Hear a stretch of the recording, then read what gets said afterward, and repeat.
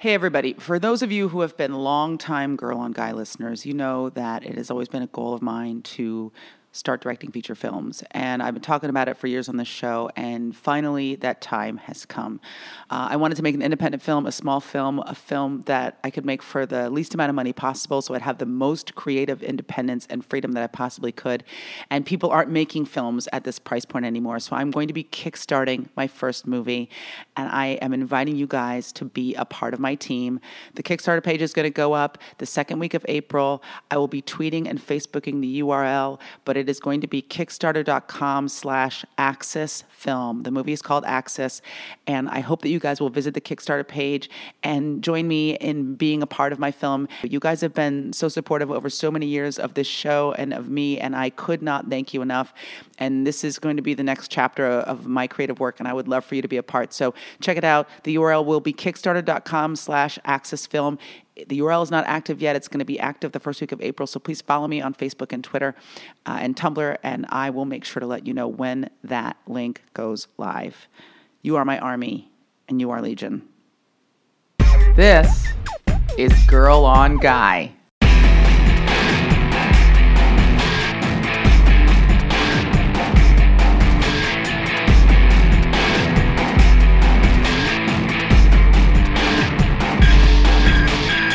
Hey everybody, welcome to Girl on Guy 213. Welcome to the show. This is the second half of the Sheryl Underwood interview that posted last month. So if you haven't already listened to that, do that now.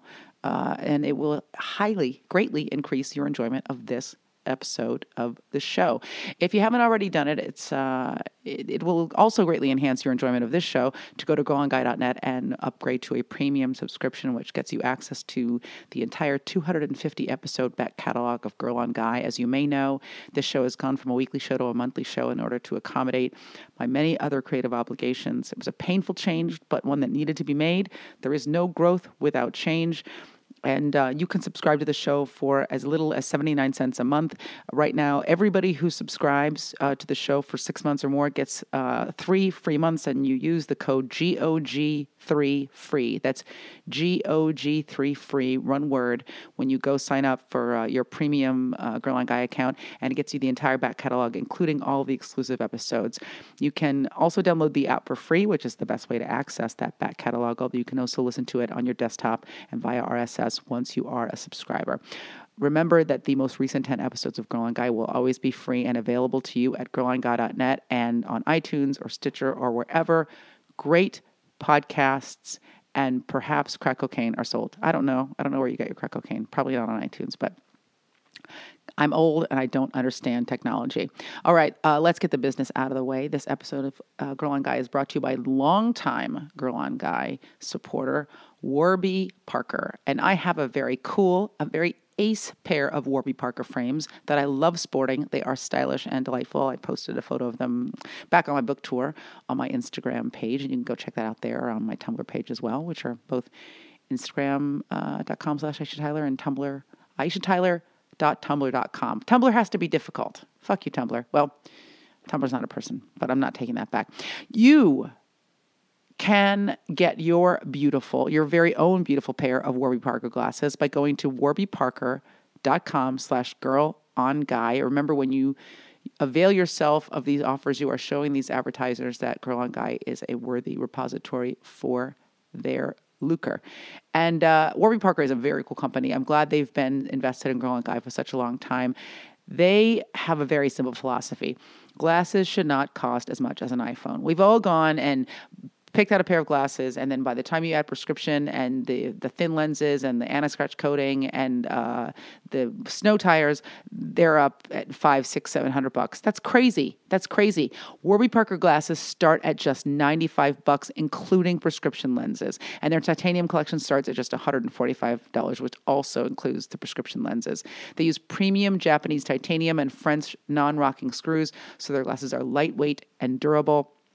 All glasses include anti-reflective and anti-glare coating with no additional cost, and a hard case and cleaning cloth, so you get your whole eyeglass package all in one. There's no extra crap to buy, and it's so easy to do. You say to yourself, I don't want to buy my glasses online. How's that going to work? Here's how it works. It's completely risk-free because they send you 5 pairs of glasses. You go online, you pick out the glasses that look good to you online, and you can actually see them on a person's face from every angle to see what they might look like on you. You order the 5 pairs that you think might look good. They send them to you, and you try them on at home. You look at them in the mirror. You dance around in your underpants. You show them to your loved one, your kids, your friends, strangers on the street. They exclaim, "Oh my God, you're so sexy," with those corrective lenses on your face. And then you go back. You have 5 whole days to do this. You send them back, also for using their prepaid shipping label, and you have no obligation to buy glasses at this point. Maybe you decide you'd like to continue to walk into walls and tumble over dogs and tiny children. But if you pick your favorite frames, you order them, and here is what's so awesome. They get started on them right away. They will get you within 10 business days, but they usually come even quicker. I think my pair came in 5. And for every pair of glasses sold by Warby Parker, they distribute a pair of glasses to someone in need, someone in a developing country who needs to see and cannot see. It is a huge issue in countries who think, hey, your glasses are expensive. In other countries, they can't even get glasses. They can't afford them.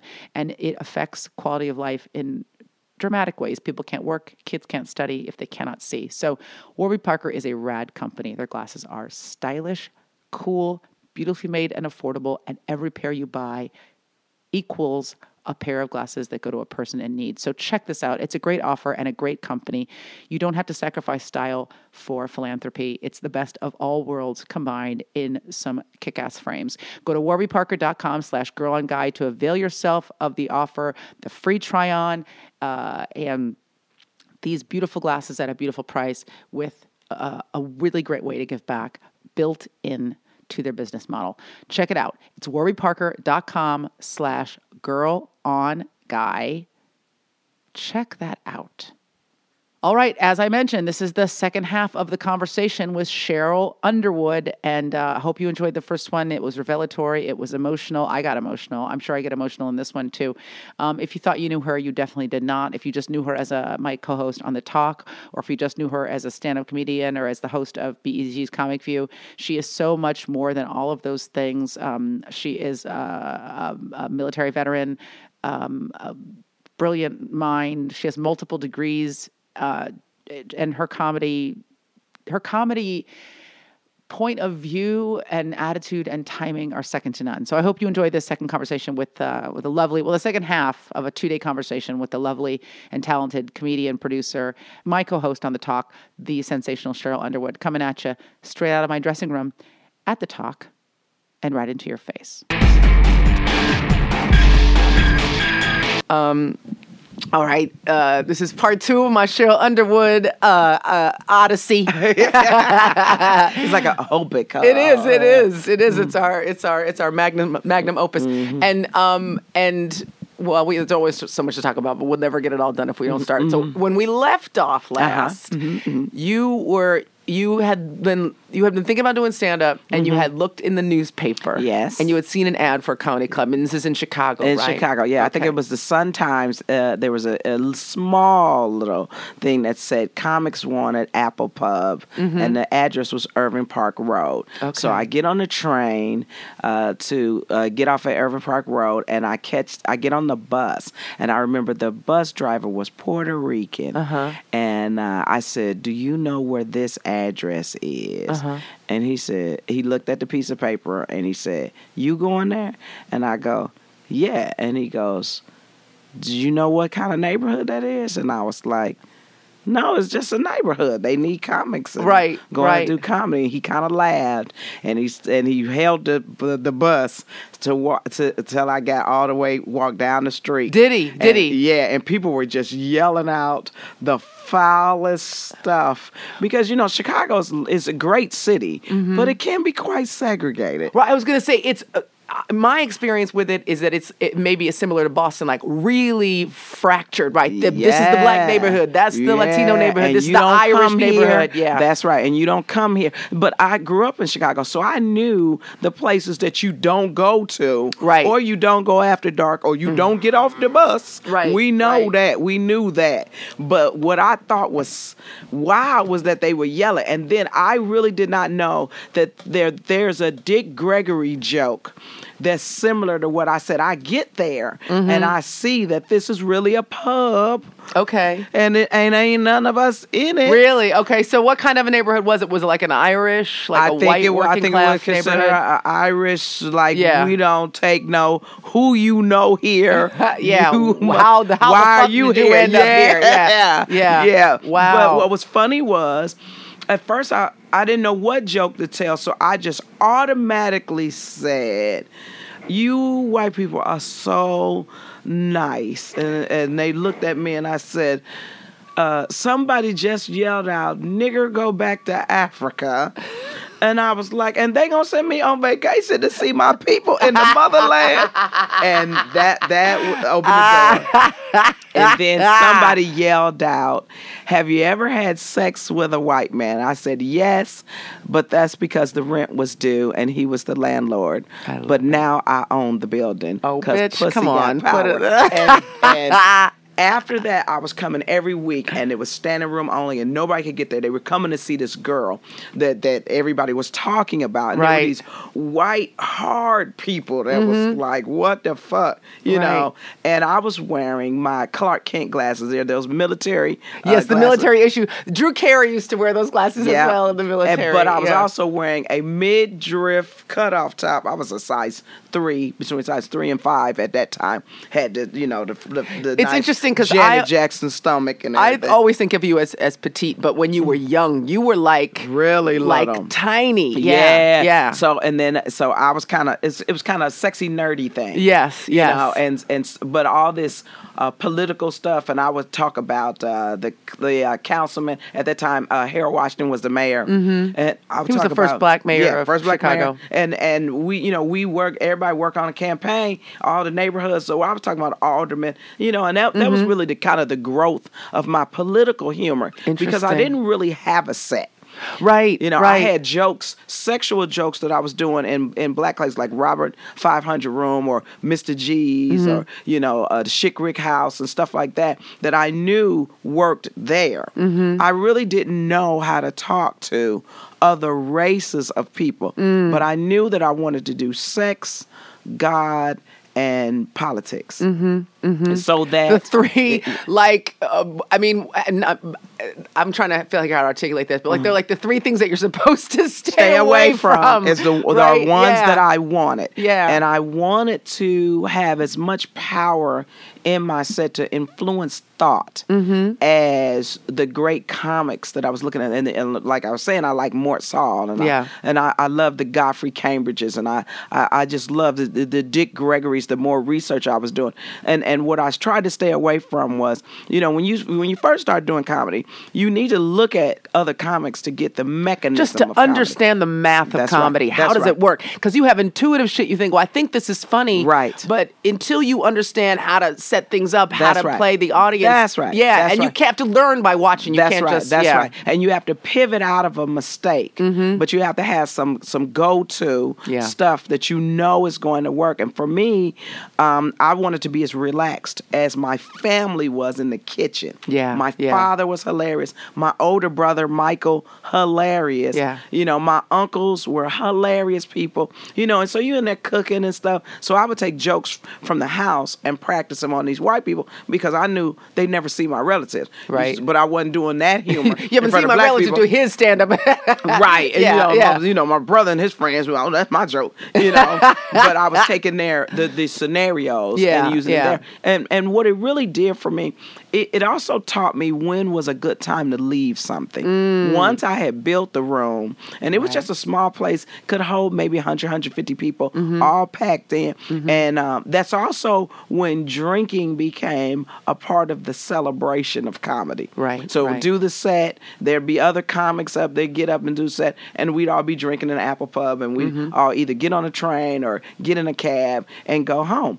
And it did endear me to a set of people that probably didn't like black people as a whole, just because of a way of life. And so I did have a militant kind of feeling at certain times when things would happen. I became very, very angry racially. Now, when things would happen in your set or when things would happen in the world? Both. Okay. Both. And when things would happen in the set, I would be angry because I'm like, so you didn't do this to anybody else, right? So you think you're gonna pop off at me, right? You know, right. And so and everybody got this, the typical comeback. I don't knock the broom out your hand. I don't knock the dick out your mouth. Yeah, you yeah, exactly. And stuff like that. But then there was another situation where. My father was a blue dog Democrat. He was a conservative Democrat. Mm-hmm. Once he found out I was a Republican, because I was doing all this library studying, I'm like, well, really, I'm a Republican. Frederick Douglass, Senator Edward Brooks, Arthur Fletcher. Well, you have to. If you go back far enough, yes, Jackie Robinson. It's an appealing. It wouldn't be affirmative action if it wasn't for Arthur Fletcher bringing it to Richard Nixon. So I'm thinking, I'm like, well, maybe I'm this. And then and Democrat. When you look in Chicago, you look at patronage, you're looking at aldermen. We are taught, and I'm not saying it's legal, wink, wink. I'm saying we're taught when you get pulled over by the police, you hand them your driver's license with a $20 bill folded underneath the driver's license. That was what it was like in Chicago? That's what we were taught to do. Wow. And we were taught that if you ever needed something taken care of, you go to Cicero, for all of us that took Latin Kikaro, you go over there and get it taken care of. So while we may have lived separately, we know we went to the Italians for certain things. We went to the Irish for certain things. We went to, K-Town or somewhere else for certain things. But everybody was separate.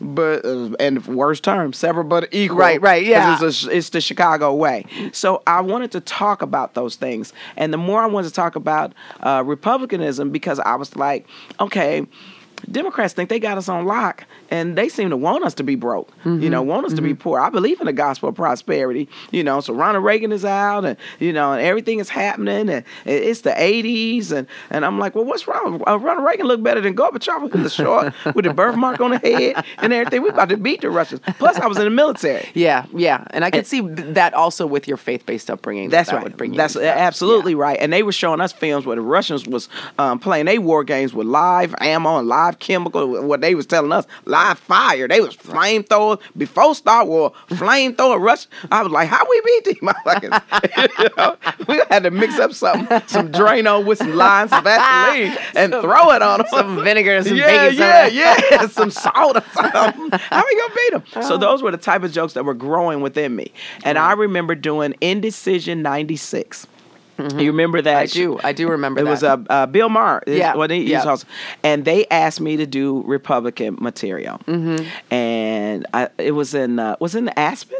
I think it was in Aspen. That makes sense to me. I'm trying to think back that far. I think it was Aspen. And them white people, because I guess it was the liberal Hollywood faction of agents and people that flew in to do it. And they was looking at me with a twist smile. It was one white lady with a fur coat smiling at me, nodding, going, that's right. That's right. But I was essentially bombing. Really? Bombing. Wow. And I do kind of a comic. There's things that I learned from that set. A comic, a white male comic, kind of was trying to knock me off my rhythm before I went out. We got into this debate, and I didn't let it shake me, but I wasn't as focused as I should have been. Right. I did the jokes that the producers told me to do. Right. Well, whenever you get into that thing and you have to run material by people, even when it's your own, I mean, it's always your own stuff, but even when they've selected from the stuff you've offered them, that's right. It throws you out of your own rhythm of like, this is my set, this is what I want to do. Yeah. So what I learned that night, because it didn't go well, and I remember talking to the producers and they were saying, well, we're going to cut it out of the thing. And I said, let me just explain something too. First, I thank you for that. But also, I know that footage will show up when I become the comic that I'm going to become. Yeah. It's going to show up. I said, so you can air it and do whatever you want with it, or you can not cut it out. But I thank you for the opportunity. Right. The thing that I learned, though, was when you are called to do any performance of your own material, you do what got you invited. And the person that told me that was Tupac Shakur. Wow. told me that we were taping. Remember Roseanne had that show Saturday Night Special or whatever? Yeah, it was like a kind of a variety thing. Show, yeah. Mm-hmm. And I was there, and I was kind of pacing backstage, and because at that time I was doing some strong O.J. Simpson. You know that motherfucker did it. I don't know why y'all bullshitting. He ain't been black since 71. You know, black man with a knife, and so I was doing all this material. And there is for us as African American comics and female comics, you run the risk of all it takes is one moment in your set to turn everybody against you, right? Just to derail. Yes, yes. Mm-hmm. But I was killing with the material, and I was the only one taking a different perspective of you wouldn't whoop my ass, and my family ain't gonna stand by and watch me get my ass whooped just because you are who you say you're you are. famous and you're rich. That's and you got, right. Yeah, that's right. Exactly. They're gonna jump in one time. Who you are? That's right. And when I go back to OJ the next day, because I'm gonna go back to him, because that's how the shit go. My family gonna go, you on your own this time. Don't call us when he dot that I. So those were the jokes that I was doing. And Tupac and I were in the green room. Didn't even know he knew me. And he said, Sheryl. And I turned around and I said, wow, and he said, what's the matter? And I said, oh, I'm just kind of worried, and this was after Indecision, 96, so I was like, I'm just kind of worried. And so he put his arms around me. It was funny, we didn't even know each other. Put his arms around me. It smelled great. I think he was wearing a cashmere sweater or something that cost a lot of money. And so he said, look, they invited you. You didn't invite yourself. Do what got you invited. And from that day on, I did what got me invited. And I was just he said, sure, you know you funny. I know you funny. And I'm the baddest out here at my game. You do what got you invited. And what that taught me was you do what the producer saw, but then you do the joke above and below it to establish your relationship with your audience. A lot of comics don't understand. You can establish a relationship with your audience in less than 30 seconds if you set up the jokes right. Right. You don't go out and go, hi, I'm Sheryl Underwood and I'm from Arkansas. Yeah. You go out there and you do some jokes that get them on side, some transitional jokes. And that's why I do my jokes. It was a joke book. I think it was something, Melitzer, where they talk about writing in threes. And I write in threes. Good joke, better joke, killer joke, move on. Good joke, better joke. So it's a rhythm. Boom, boom, boom, move on. Boom, boom, boom, move on. And so I learned that. Then I got through that set and it worked out. And Roseanne, I find out, wanted to do a sitcom with me. And you know the black guy that's on Grey's Anatomy?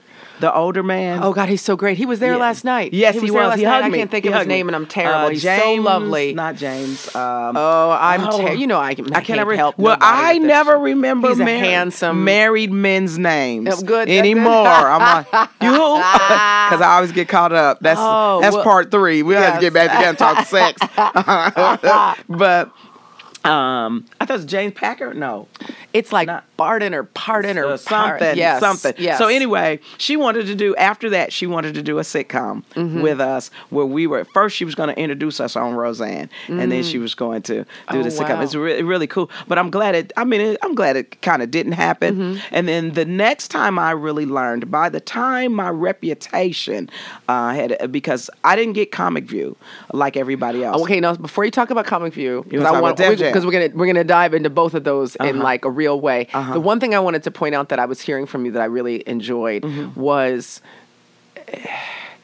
and I'm not trying to liken us in any kind of like, I'm like you, but we are very similar. We're similar we're similar in different ways, but like really similar in the fact that what you did was, it wasn't calculated. You were being who you were. But what you found was the cut that really distinguished you from everybody else doing stand-up comedy. Yeah. And people would have looked at you and been like, oh, okay, she's a black female comedian. Yes. She's got this. So she's just like A, B, C, D, E. But there's nobody like you. And there never has been. Oh, that's so sweet. I'm serious. Not just because you're funny, because you're fucking funny as shit, but because you you were going to be yourself. You weren't going to say, okay, well, I'm a black Republican and people aren't feeling that, so let me move over here. Or you know what I mean? Yes. You just did you, but that requires a fight, Sheryl, because you're not doing what people expect of you. And a lot of times people are like, can't you be more like this because it would work better? I wasn't getting work because one side I was too dirty, and the black female comics were not considered adult. They were doing song parodies. They were talking about my man, I don't have no money. My man ain't got no money, and I don't have no money. Or there were very obese, unattractive women. That kind of non-threatening, yes. Which was decent in comedy. You didn't see sexual swagger come out the black female comedian until Marsha Warfield, really. Right. The only one I thought about her do eating a hot dog joke, and I was like, if she can do that, I can do a straight up head joke. Right. I was thinking about Moms Mabley. But she was doing sexual material, but she wasn't, when you looked at her, she wasn't sexual. That's right. She was an old lady talking bad. With no teeth, and so she could say anything. She's a crazy old lady. That's right. Yeah. And everybody dug it. But that kind of power was what I wanted. Mm-hmm. And then you see a Whoopi Goldberg doing characters. Right. And I don't do characters. And it was not my goal to be an actress. Right. My goal was to be a comic like the men. Yeah. I wanted to have power. Stand on stage, didn't move around, don't have props. Right. Dominate. That's right. Do the set. And if the set ain't working, you better figure out how to make it work fast enough. So by the time my reputation was growing, and I was married when I was growing my career in Chicago. See, what happened was I started in Fresno, I think in the early 80s. Bitch, I need a map. I was in Fresno. See, because I went to Atwater High, San Joaquin Valley, Atwater High, being rally commissioner, then go on to get in college, community college. So I was going to Fresno City College. Okay. And so they had this funniest woman in Fresno contest. And I was wearing this leopard kind of high V leotard thing that was very sexy, and my hair was all blown out. It was a very African look. And I was doing all this sexual material, and they was looking at me like, ugh. And the men was like, I want to clap, but my girlfriend's looking at me. Right. Yeah, exactly. So I knew I had something. And I was wearing pumps and fishnets on stage. So then by the time I get to Chicago and really start testing out that type of point of view, women were popping up out my show like the Great Pumpkin. Well, I'm not listening to this. I'm not doing any of this. I'm not doing it. But men were clapping. Right. So I was like, okay, so I think I have the men. Okay. And if I could just find a way to get the women. So by the time I get to first Def Comedy Jam, there comes a show that seems to be perfect for what I do. Perfect for you. Because not only is it focused on kind of black comedy and the black point of view, but it was on cable, so you could do your material and you didn't have to alter it. That's right. Uncut. The urban comedy raw like hip-hop was. So what happened was my husband died. I went back to my maiden name, got a job, came out here to California, and everybody was calling me. And you were out of the military at this point? No, I was still in the military. By the time I got the call to be mobilized again for Desert Storm, Desert Shield. Okay. And then I was stationed at O'Hare Field. I was in the Air Force Reserve. I was stationed at O'Hare Field, and then they flew me back to Travis Air Force Base to do to be mobilized for Desert Storm, Desert Shield. So I was still doing all this, working on my master's degree, trying to rebuild my life. Can I ask you a quick question about that time, which is, because I really wanted this hour to be about stand-up, but you're an artist on stage, and your experiences in your life, whether directly or indirectly, are always a part of what's going on with you as a performer. You've lost your husband, which I know was incredibly traumatic. It devastated me because I wanted to be a entertainer who, when I put my bags down, my kids go, "Mommy, you home? What did you bring me?" And the dog ran up on me, and my husband go, "I need a sandwich." That's what I really want. I want to be a wife and a mother, and in the community, and do community service, and do everything I wanted to do. as an entertainer and have those things merged together. I wanted to have a full life as an entertainer. Yeah. And when my husband died, and I was like, wow, dude, I'm supposed to be doing this together with you. Right. And I did not want to get back on stage. And it was Bernie Mac that came. His nickname was Blue. Came when I was in Chicago, so I know we're going back and forth. But Bernie Mac, all of us knew each other. Bernie Mac, Adele Givens, all of us knew each other.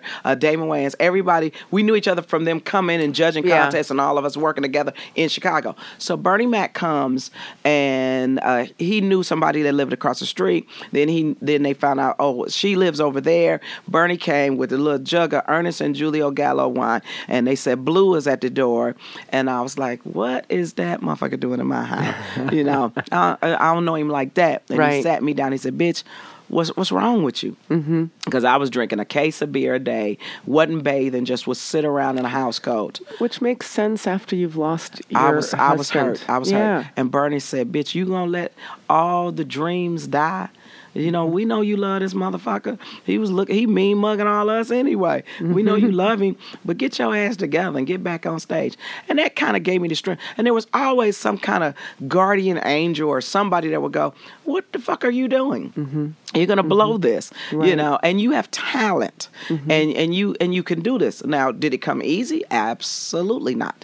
Everything that I've ever done, I had to fight for. Even going to Def Comedy Jam, they were like, hey, at first, I couldn't get on it. Couldn't get on it for nothing in the world. And all my friends were on it. Yvette Wilson, you know, I knew Adele Givens. Adele Givens came to me, we were at Roses on the west side of Chicago. And that was back when, it was really drinking days where you could drink and still be the same size you were. You know, it wasn't affecting you, right? And I remember that day because my husband was talking to me about a divorce, possibly. Really? And I said, before I left to go do the gig, motherfucker, I told you I don't believe in divorce. I told you not to marry me. I told you not to fuck with me. And when you said, I don't want to marry you, but I don't want nobody else to marry you, I thought that was just love and all this. You know, I didn't know that there was something mentally happening to him. Right. And I remember Adele walking up to me going, I want to do what you do and this. And I said, baby, what you do is do your life, do your set. Nobody can steal you from you. You do it. And don't let nobody tell you you can't do it, especially as a woman. You could do it just like I'm doing it, just like anybody else is doing it. And so we knew all these people. And then when she went, it's my understanding, she went to New York. I went to California, and I also stopped doing comedy under my married name and was doing it under my maiden name.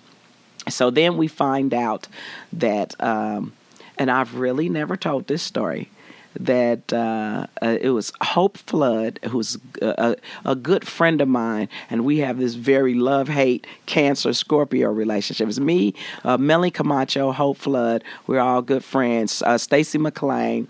So you know these names. Kim Whitley, Sherry Shepard. You know, we're all good friends. And when I met Samora on the East Coast. And I remember Samora and I talking about why the Black female comic have to look bad.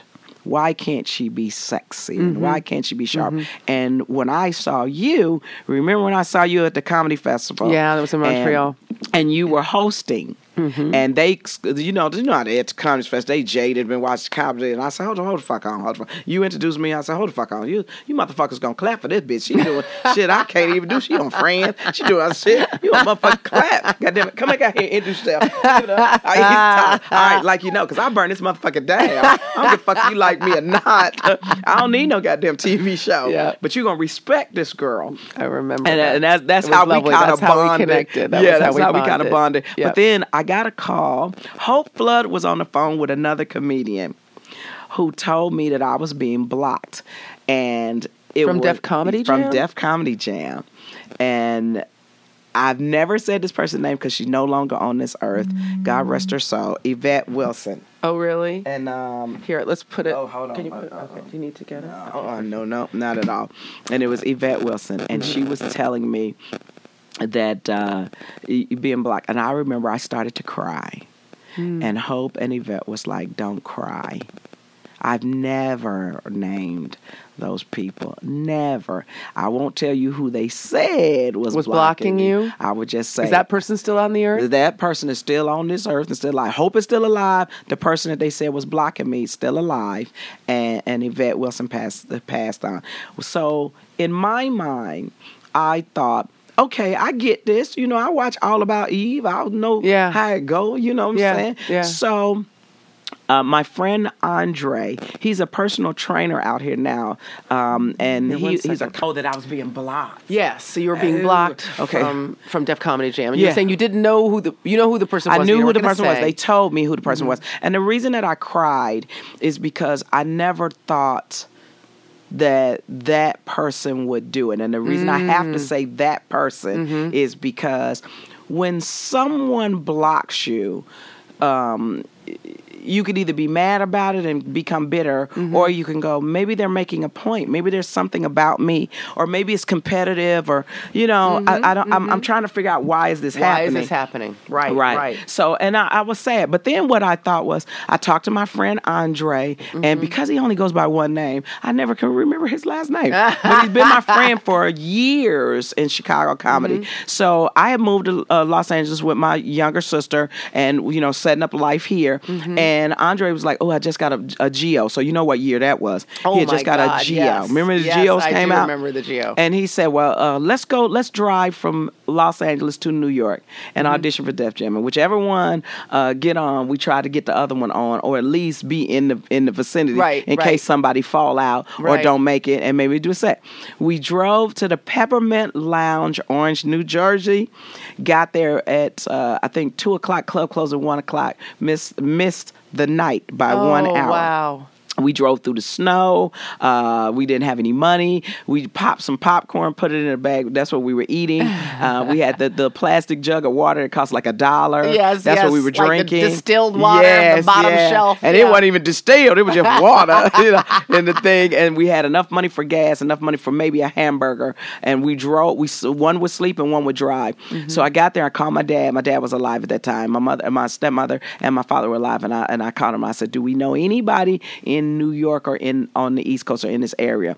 And he said, "Well, your cousin Ernest Lee and his wife Tina, which is my cousin, Ernest Lee and Tina, right?" And so I found them, stayed in the co-op. And then my cousin Baby Dial, Jimmy Smith, he was in radio, but at that time he was working for a Hush Management, which was Melba Moore's a company. They had Freddie Jackson and Melissa Morgan and all that stuff. So we stayed over. Andre went back and did a gig. I stayed over and I auditioned in the Peppermint that night. Bill Bellamy was hosting, and this was, it's urban. They boo you if they don't like what you right wear. Off the if they don't like where you're from, such and such, we don't like that. Ooh. So they start booing. Rowdy club. I was scared to death. And I had a triple shot of straight gin.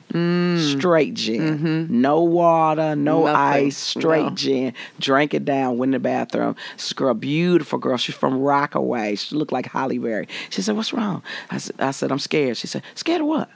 "You a girl. We gonna laugh at everything you say. We got your back, girl." And so then they told me to do 7 minutes. I got up and did, I think it had to be 30, 45 minutes of political material, very political Afrocentric material, and very hardcore sexual material. And that was back when Apache was doing I Need a Gangsta Bitch. Remember that song? Yes. That big motherfucker ran up to me, picked me up out the air and go, "That's how you do a motherfucking set right there." And I got, remember the dude, I think his name was Derek Fox, I think. And he was doing a Shanae type character before Shanae, before Wanda. He was in the audience of the Apollo with an acrylic bob wig, but he had a full bearded mustache. I think I do remember him. And he was there, and he got me on Showtime at the Apollo Comedy Hour. Okay. And I taped that. That aired, I think, either before or after Def Jam. And then the next day, they called my cousin's house, and I talked to Bob Sumner and them, and they said, "Can you do Def Comedy Jam?"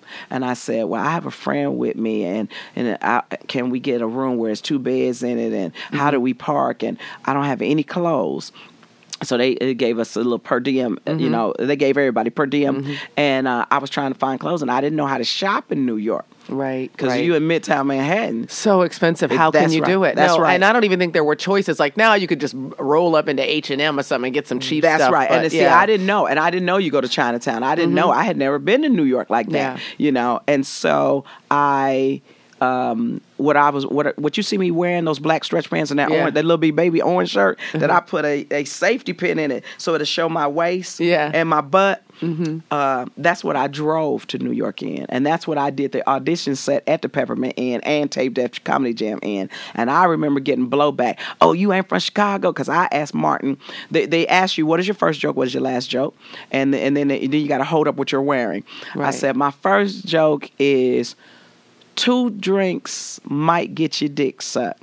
Last joke, bitches need to suck more dick. I had up a little bitty baby shirt and went, and this is what I'm wearing. All you can hear is, that's the bitch from the Peppermint. That's the bitch from the Peppermint. Oh, this about to be wild. I was scared. I had 2 little bottles of alcohol in my purse. I asked Andre to go get me a Coke in front of, the little plain bottles of alcohol. Yeah. Put them up in the drink, drank it, got out there, boom, boom, boom, boom, boom.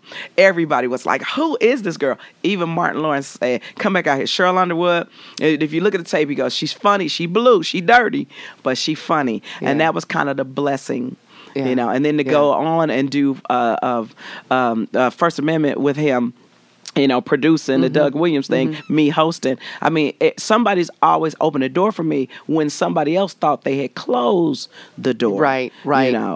And what's interesting is you can never discount people seeing your talent and paving a way, but at the same time you're paving your own way, because at any point along this road you could have said, fuck it, I can't do this anymore, it's too hard. Or there are people out there agitating against me, like, maybe it's not going to happen for me. When you can always have the idea that there might be somebody out there sitting on your sunshine, but when you know it, that can be very devastating. Oh yeah, and let me tell you, the time, most of my career, it's been a man that said, gay or straight, black or white, it's always been a man.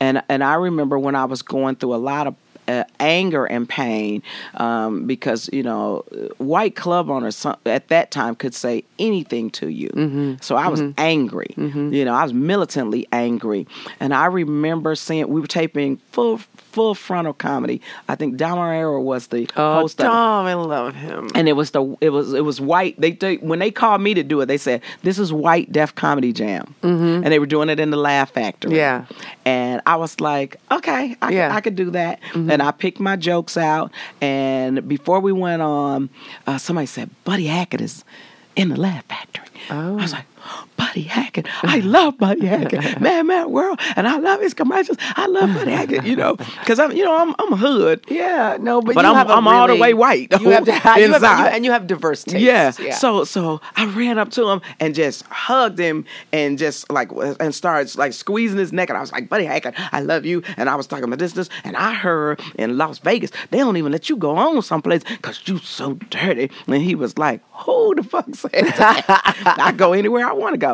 And then he kind of pushed me back and said, he said, can I tell you something? I said, what? He said, all that love you showing me, you want to succeed, show it to your audience every time you get on stage. Oh, that's lovely. And the love will come back to you, and that's going to make you successful. Now, I believe that was God, because I don't think he knew some of the things that I was going through and how it was coming out of my set, because I used to do this stupid joke, because I was so angry. What go good with chili? What do you think? What would be the first thing you say? What go good? Cheese. What's the next thing? Sour cream. What's next? Shit. Hot sauce. Crackers. Oh, no. Now that you brought white people up, let's talk about them motherfuckers. Oh, my God. But black people love that joke. And then I was doing this joke about white people steal. Any race of people take land from the Indians and shut up, take $2 or $3 out your purse. I was doing shit like that. Yeah. And white people are the only race of people that can laugh at themselves. And, if black people was like, that's what I'm talking about, sister. 5%, But what it did for me was it showed that you can say those political things, just don't hurt them.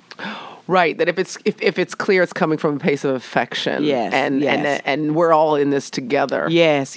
And once I got to the point where I was doing a lot more clubs and mainstream clubs. I remember was it Bud Friedman? Bud with the improvs. Yeah, Bud Friedman told me to my face at the funniest woman in Chicago, funniest comic in Chicago competition in improv on North Wales. Remember they put one on North Wales? I do. He told me, you'll never work at improv. Never. Jesus. Never. I said, so you say. Mm-hmm. And I walked out. Nice. And I had placed, but I wasn't going to win, but I had placed. And I was like, so you say. But I had that attitude. And that attitude works for you, and sometimes it works against you because you walk in with your fist balled up. Right. You know. Right. And so what I had to learn was how to massage that and polish that. And then I was working comedy clubs, and I was doing this militant, very racial militant material. I remember white girls would get up. There was a white girl named, is it Paula Bell? Paula Bell. And she got She was a real black-friendly comedian, though. Like, her thing was to work black rooms. That's right. Yeah. She worked the Comedy Act Theater right out here in L.A. And I remember sitting in there, and she got on stage and one day said, niggas ain't shit. Oh, my God. And I had been drinking. And the liquor said, did you hear that? And the chicken wing said, yeah, we heard that. And I asked, could I go on behind her? And I said, I understand what the fuck you talking about. But just because the niggas you fuck ain't shit, don't mean niggas ain't shit. And I'm not just mad at you, bitch. I'm mad at this audience for laughing and co-signing on that bullshit. Right. So what you saying is my father ain't shit, my uncles ain't shit, my brothers ain't shit, Martin ain't shit, Malcolm ain't shit, the minister. You can't say niggas ain't shit in front of niggas and these motherfuckers take that shit. and got a standing ovation.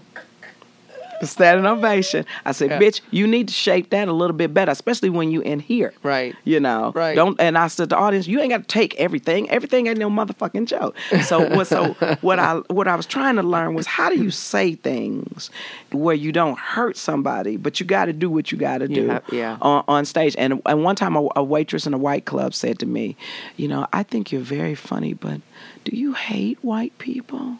And that hurt me. And I said, no. And that's when I started to talk about my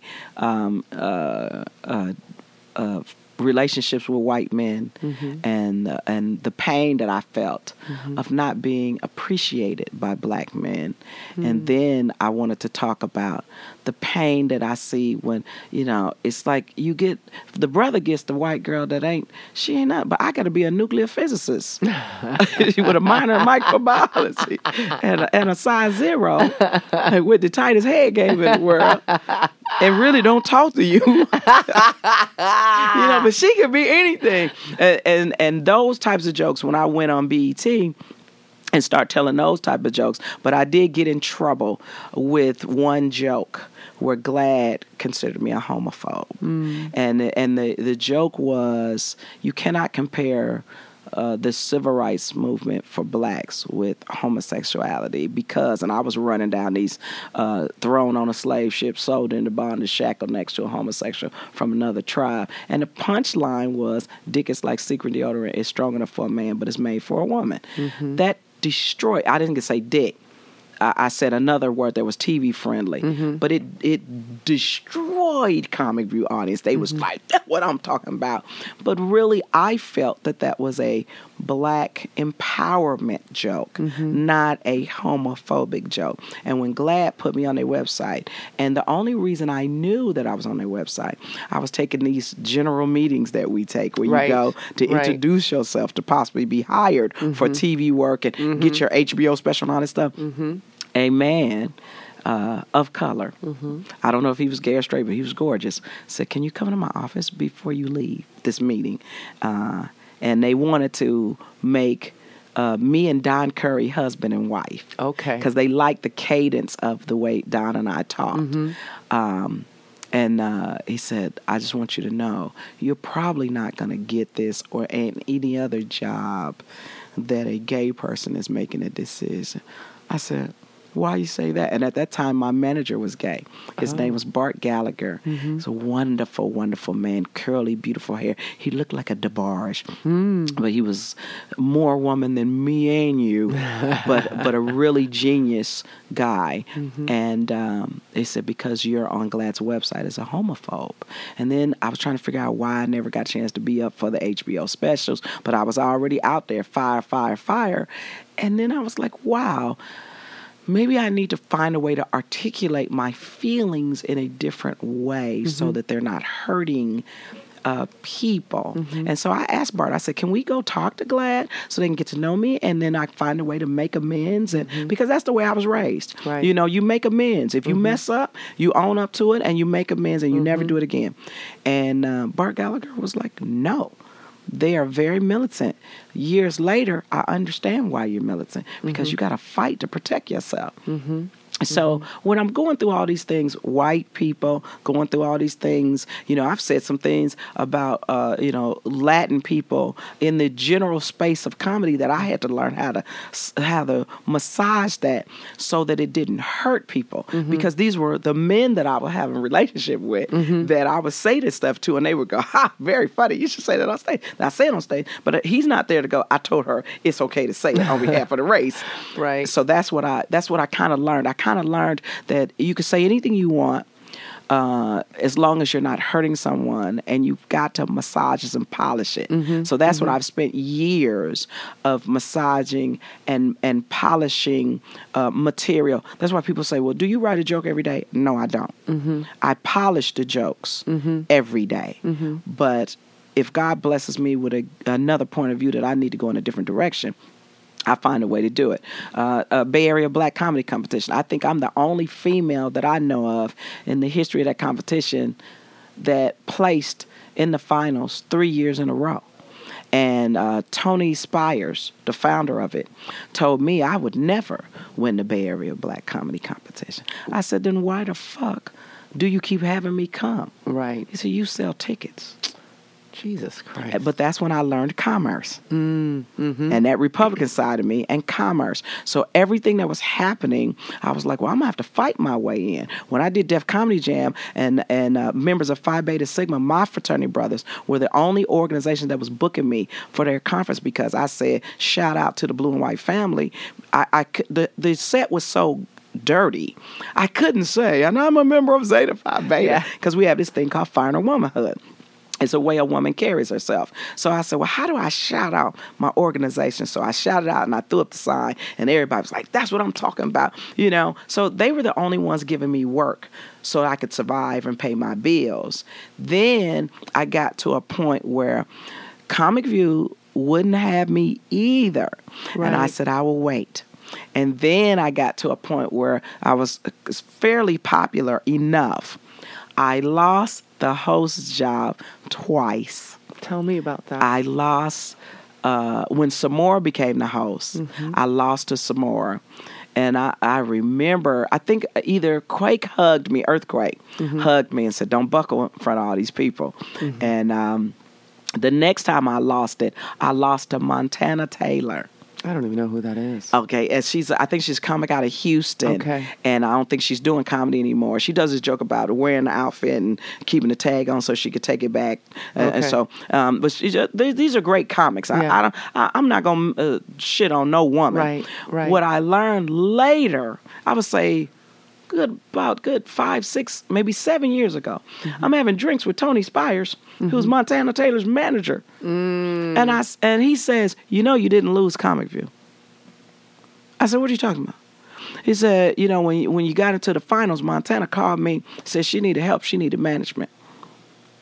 And he may not even recollect this conversation. He told me that he convinced the people that were making the decision that you don't want to work with Sheryl Underwood. It's going to be difficult to work with Sheryl Underwood. Here's where you want to go. Now, when he told me that, by the time he had told me that, I had been hearing consistently that I was considered difficult. Only because I read contracts and I hold you to them. And I put things in contracts because the club will go, well, if you're late, we're going to dock you. Or if you go over your time, I'm going to dock you. I put things in contracts and if you ask me to do more time, I'm going to expect more money. And if you are late and your ice machine don't work and your tickets are not sold right, I need more money. Yeah. And I hold you to it. Yeah. It's the same thing, the expectation. So, but I also learned that could come off as aberration, being a bitch from a woman, you know, and I have this, really. And the clubs are really accustomed to rolling over comedians. Oh, absolutely. Absolutely. You got a standing room only, but you was one person off of the sellout and the bonus. Oh, yeah. But they standing up. Yeah, exactly. They had to go get chairs out of the back room. Yeah. People sit on each other's laps, but somehow you still didn't make your sellout bonus. Let me tell you something. When I added male exotic dancers, we call it sexual interpretive dance, to my show, we were testing it in a comedy house theater, I think in Savannah. Either Savannah or Augusta, Georgia, Aubrey Pippin. Tested it. We were doing Tuesday through Sunday shows at that time. Didn't know I was getting a $28 ticket price at that time, which was unheard of. Huge. Tuesday through Sunday. So he's making a grip off of that and making a grip off the bar, the food, the drink, everything. So these guys get up, and I found these guys at another taping of a show where they use male exotic dancers, and I was hosting it. I said, you guys want to come on the road with me? And who is the comic? She's kind of a robust woman, and I thought is it Edna? No. I know. You know, with the headscarf and the glasses. I know exactly. And I think she had male dancers too with her show. So I bring these black guys on. They from the Right Track. If you ever come to LA, go to the Right Track. And I bring these black guys on, and the Tuesday show, after the Tuesday show, all the shows sold out. And I remember I was with Nick Nucifaro, who's over at, is it UTA now? I think he's with Irvin Arthur. And I think they were paying me 4 figures for me and to test these guys. When the shows sell out, they came back to me, how much does it cost to keep the guys over? So all they wanted to pay was for the extra hotels and the extra whatever to keep the guys because the shows sold out. I said, oh, no. You're going to pay me for the brain power and the expertise that came up with the concept. Doubled my money. So what I was learning was business and commerce. And the other thing I was learning too, in doing tapings, I would go to the girl comics and go, because from the mistakes I've made, do your feet hurt in those shoes? Yeah, your comedy ain't going to be good. Wear something you're very comfortable in so you're not pulling on your outfit, shifting on your way your shoes. Go flat-footed if that is more comfortable, because that's what I like to do. I would ask them, what is your first joke? What is your last joke? What is the joke that you pivot out of when jokes are not working? So I was trying to do for female comics what was not done for me. And I wanted female comics to make it. And I remember when they never had everybody money, and I was like, motherfuck that. You might have my money because I'm the headliner, but you don't have their money? Right. Oh, we Norma Ray up in this bitch. You give it up. You gonna give me something. Yeah. So really, I would say this, the dream for me was the commerce of it, the opening doors of it, and the proudest moment for us. I was never anti-BET because they were making the best decisions that they could make. But when it was time for the comedians organizing committee, that discussion really came out of a Comedy Central discussion where the white comics were talking about Comedy Central at that time. So somebody black got up and AFTRA, it was before it became SAG-AFTRA, and said, well, what y'all going to do about BET?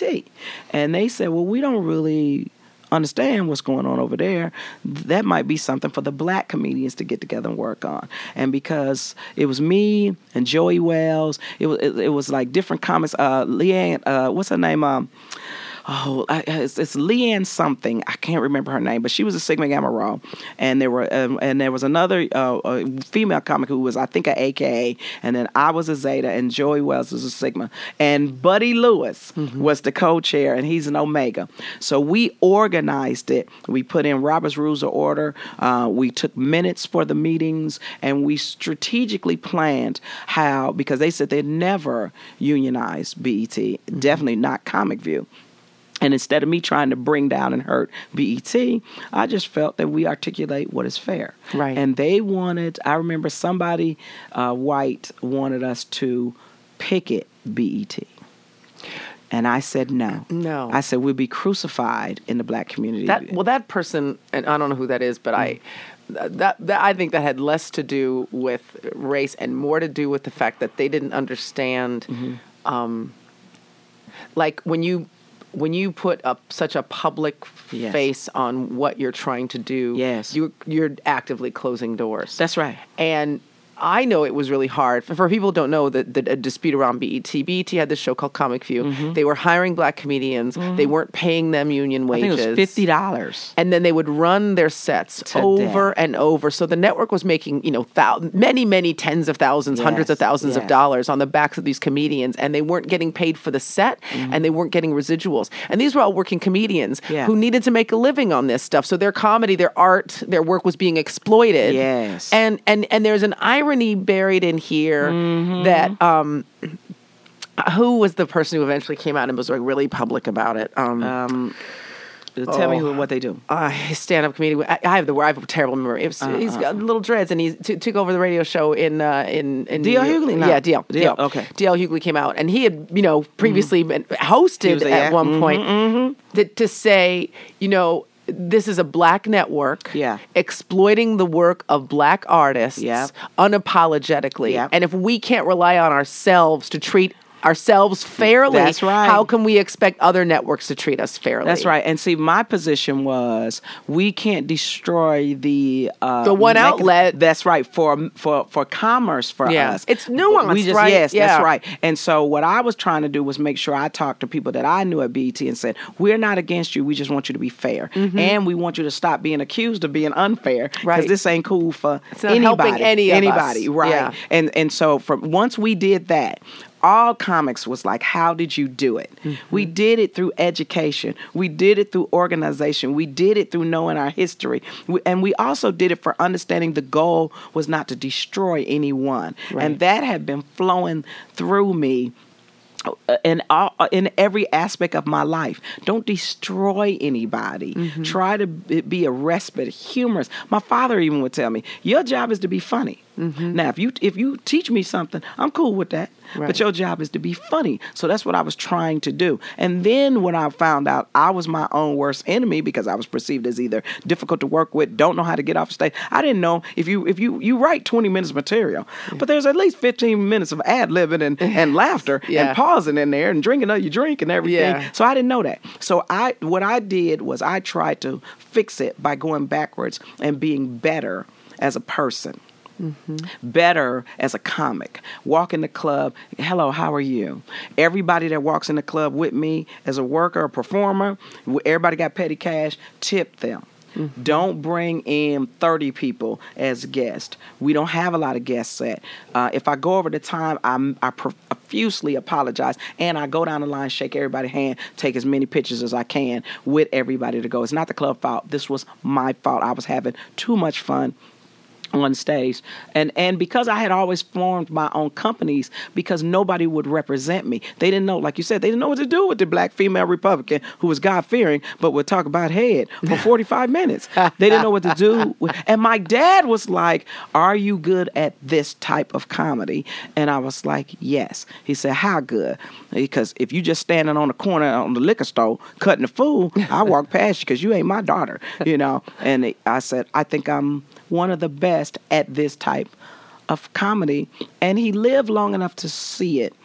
And he, one time, when we talk about, did I ever tell you the story about, remember, before the war on terrorism, it was a war on drugs. Mm-hmm. And we were flying on these buddy passes, one way in and figure out your way back out, which meant you was possibly muling drugs. Right. Okay. Right. So I was so afraid of getting popped, and they could seize the money and not give it back to you. Mm-hmm. So at that time, we were getting paid cash, small bills, because the comedy clubs would do that. Oh yeah, right. I remember. I remember. Like, I get an envelope of cash from a club owner, and he'd be like, do me a favor, don't declare this. I was like, mother, I have to pay my managers and agents. That's right. That's right. I can't. It was like a mob thing, like Don Corleone. Wink. We hope you have a very prosperous child. They leave the bag of $5 bills. Yes. Come on, man. With dust and blood on it. Sweaty. Yes. So I was going through Chicago, and I was afraid of getting pulled off the plane because I needed this money. I need to pay my bills, and I always paid taxes and everything until I got in one tax trouble. I'll tell you about that too.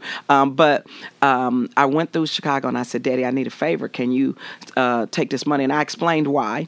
And he said, okay. He thought I was going to give him a little bit of money, right? So we get in the bank. You know, my father knows everybody in the bank. He friendly, everything. He said, my daughter needs to deposit this money. So he said, give her the money. I pulled it. It had to be about $15,000 worth of money. Right. In small bills, big, you know. Right. My dad looked at me, and he kind of cleared his thought. And then we got in the car, and he said, did you make that money legitimately? I said, yes, I did. He said, how long it take you? I said, about 30, 45 minutes. He said, you make that in 30, 45 minutes. When my father died, under the lace runner in his bedroom was a deposit slip. They said that he would pull it out and gaze at it with pride. He was very, very proud, and very proud that I remained in Underwood doing it, because I told him, whatever fame I will achieve, it is a testament to you who raised me.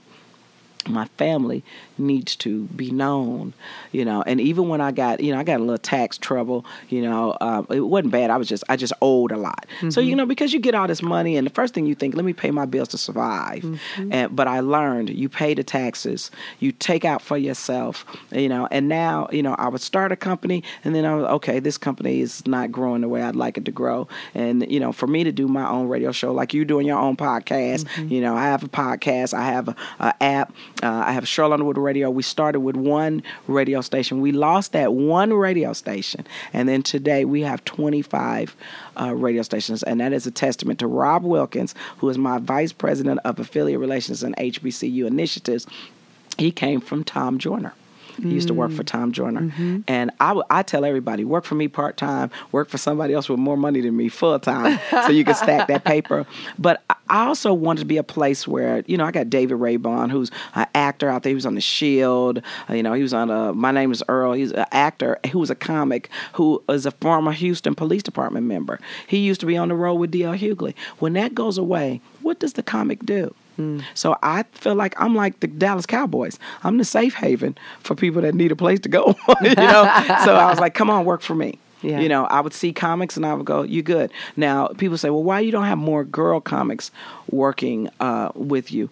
It's very hard for another female comic to help and assist another female comic because there's still some female things that they might take certain things better from a man. You know, I think it's also the fact that our culture pits us against each other. Yes. You know, and we're trying to stop it. Yeah. That's why you and I together, and I tell the story about how we was backstage, and you was like, you know, put in a good word. I said, I don't remember my mouth. And I touched you, yes. And I bowed my head, and I was like, I hope she don't see that I'm praying. And I said, Lord, if you see us together, show us favor. Because in my heart, I knew I was better with you. It wasn't me up against me at the table battling for position. Right. It was.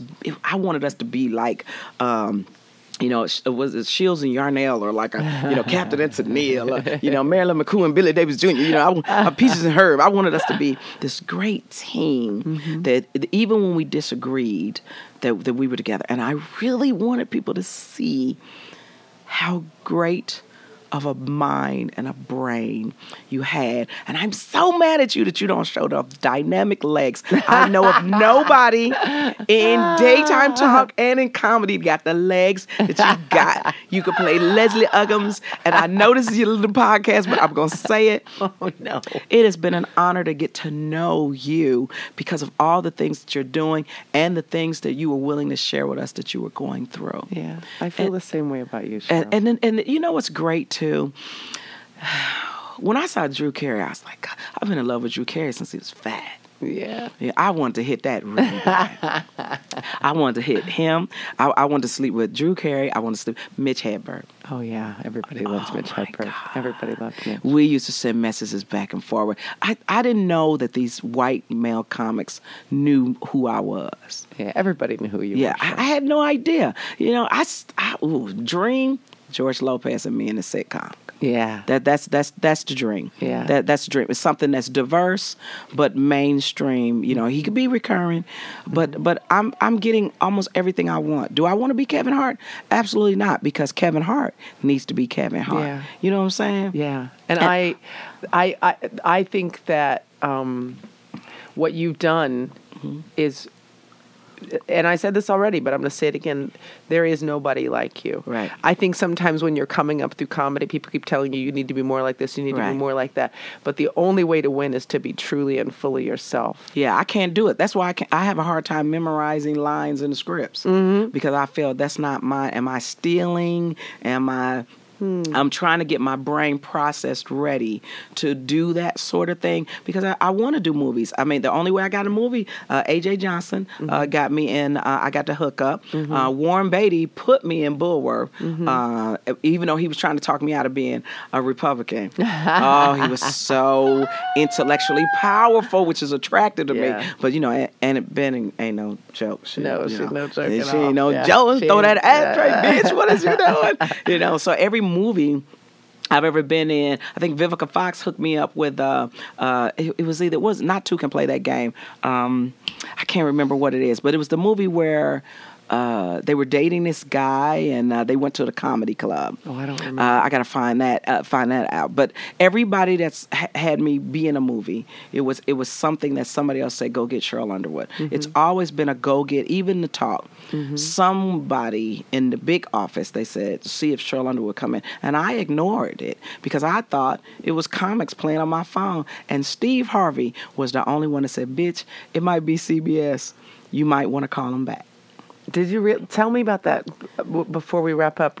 You got a call about them being interested in you coming in, and you didn't for a meeting, and I would ignore it, and I was like, hey, nobody's just calling for me, because I got tired of going to these general meetings and nothing was happening. Right, and there were days when I was in a beauty shop. There was a day where I had been pitching, and everything that I was pitching, they said, we just gave it to this person, and while I was happy for these female comics that were getting it, right, I was so proud of Monique, so proud of Adele and Samora and Laura Hayes and all these other women, Sherry Shepherd, so proud, but I was in pain. Yeah. And I was catfish reading beauty shop. I went into Sherry Shepherd's dressing room, and she said, Sheryl, what's wrong? And I just burst into tears, and I just collapsed, and she got on the floor and she prayed. And she said, Lord, take this pain out of Sheryl. And that moment, it was gone.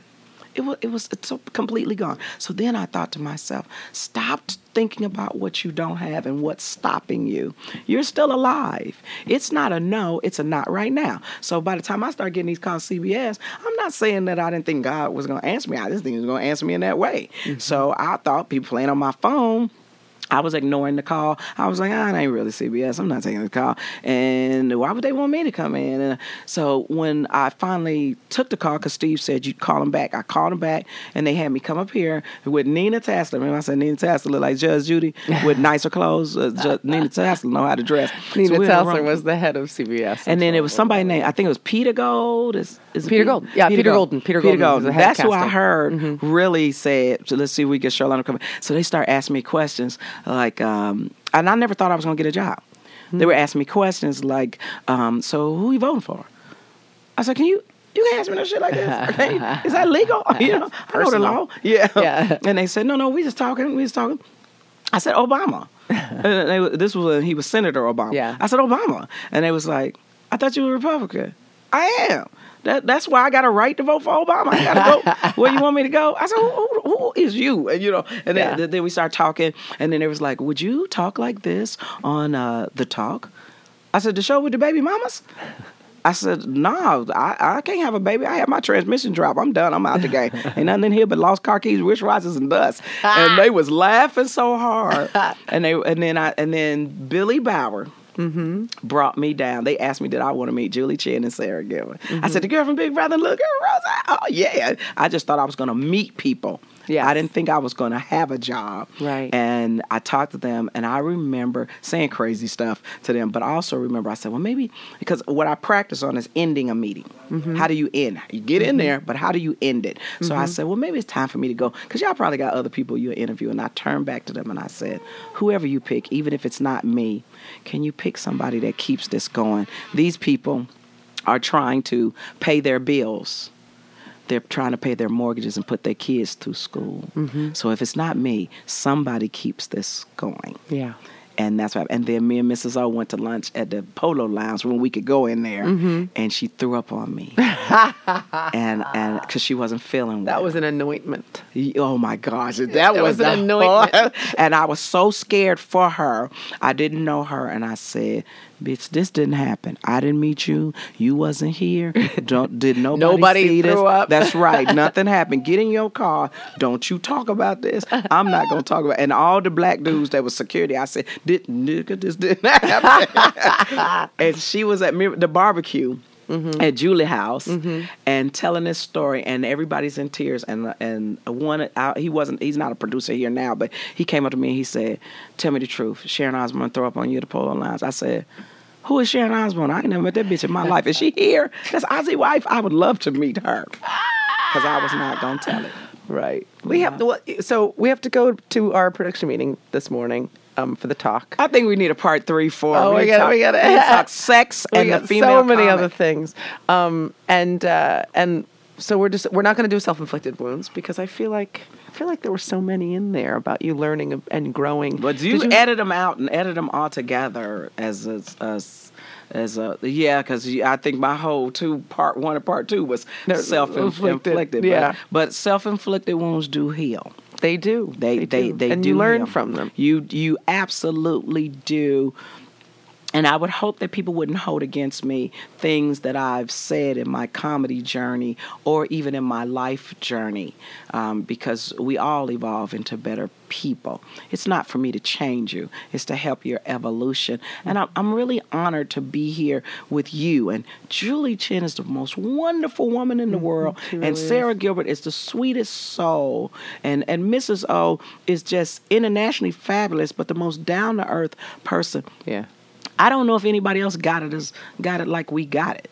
And I feel like, we all came here with our experiences and our background, but interacting with everybody, with each other, with the other 4 women every day has helped me grow immensely. Me too. And it's taught me I don't have to say everything. And I don't want to be misunderstood, and I don't want to hurt anybody. And I did watch the talk, and I was so protective over Sarah because, Sarah, I knew Mrs. O could hold her own because she don't take no smack. That's Ozzy. Neither does Julie. Right. Julie don't. But Julie's ladies. in a tough situation too. She's the first lady of the network, but she's also a consummate newswoman with a great sense of humor. But they have feelings, and I think that's why we're so protective. And I am protective over you. When I got in trouble with the hair thing, all of y'all had my back, and that little broad was happy about it. Remember that broad that was trying to clap at you? And then I had to clap back on her going, hey, bitch, bring that bullshit on the lot if you want to. We know you get dealt with. Yes. And I was just being facetious. But I think you said... what you said in that moment was, and we keep saying it all the time, which is you mess with one of us, you mess with all of us. That's right. That is exactly right. And when we're the type of women that pull each other aside and go, okay, maybe that ain't gonna work, or like when I had your back, I definitely that day did not want you to know what was on my card. I had no idea what you were going to do. I had no idea what you were going to say. Because people just don't understand. We are the only race of people that got to live the duality. Yeah. If you're not black enough, or but you're too black. That's right. Yeah. That's right. And it just pains me. But I also know that there's some people out there that in social media, they live for this. They live for the stumble. Yeah. Well, live for the stumble and then help me teach you. And then let me say to you, my bad. Right. I blew it. I blew it. I'm learning. I'm growing. Like, nobody understands why I wanted to shout out Steve Harvey, which I spoke to Steve Harvey about my shout out. Oh, did you? For him before I did it. On People's Choice? Okay. Right. I thought Sarah was the only person that was going to speak. Yeah. And then I was going to do mine in the publicity room. Yeah. And say, I'm glad y'all didn't pull a Steve Harvey. So before I even said it, I said it to PR. They said it was cool. Say it in the press room. And then I text Steve and I said, Steve, if I say this, will this hurt you? Mm-hmm. He said no. Mm-hmm. I said, cool. When the dude did what he did. For people who haven't seen the People's Choice Award, a dude tried to Kanye us in the middle of our acceptance speech for... and see, I say Kanye, my feeling is Kanye old. Steve is the new flame. Yes, yeah. Steve the new flame. But also, I wasn't going to let nobody mess this up. We just got here. Yeah, exactly. And I wasn't going to curse. I didn't want to embarrass the network. And I didn't want to, get us in a situation. Now we done stole on this dude. Now everybody's suing us and CBS. And, I'm thinking lawsuits and everything. But I was like, no, not today. But also... I think we all are very protective of the brand, and we are a guest in people's minds. Mm-hmm. So we didn't want to implant that uncoolness in people's mind. But you are a blessing. You are a joy. Whatever is happening in the future of your life, I know it's going to be so good, and I'm just proud to know you are a good sister. I mean, you're a good sister, but you hang with the dudes on the little video game, and you're a tomboy and a baby nerd, but you the sexiest nerd. Now, if you ever drink too much liquor, you get it. Because I slept with girls, and I'm not good at it, but you can get it. We are going off to make the talk. You gotta get it. Oh, you are crazy. Bye. All right, that was Sheryl Underwood. I hope you enjoyed that conversation as much as I did. Don't forget to visit my Kickstarter page for my film Axis. It's at kickstarter.com/axisfilm. That's kickstarter.com/AXISFILM. It goes live Wednesday, April 6th, and I would really love for you to be a part of this experience with me. It's going to be so fucking cool. Remember, you can upgrade at any time to premium access to get your grubby little hands on the entire back catalog of Girl on Guy episodes, all 250 episodes. Just go to girlonguy.net and click on upgrade to premium access. Follow me online on the Twitters and the Facebooks and the Tumblrs. My handle is Aisha Tyler, and the show's handle is Girl on Guy. And my burgeoning company, my burgeoning spirits company, the handles are Courage and Stone at Twitter, Tumblr, Facebook, and Instagram. Courage and Stone is hot in development. We just threw our first activation event last week at the Delta South by Southwest shuttle event at LAX, and you can see photos of that by going to facebook.com/Courage and Stone, all one word. But more news about Courage and Stone as we emerge from our little chrysalis. It is happening, my friends, long and emotional last. And I'll keep you posted on live events this summer. Hopefully we'll be doing something at Comic-Con. That is my hope and aspiration. And also potentially something at Tales of the Cocktail if people are traveling down to New Orleans for that booze-soaked booze fiesta / booze fest. All right, you guys are the greatest. You are my army. You are lovely. You are unflappable. You are visionary, and you are legion. And I cannot wait to talk to you on the next one. Late. Girl on Guy is a production of Hot Machine. Blowing shit up since 2009.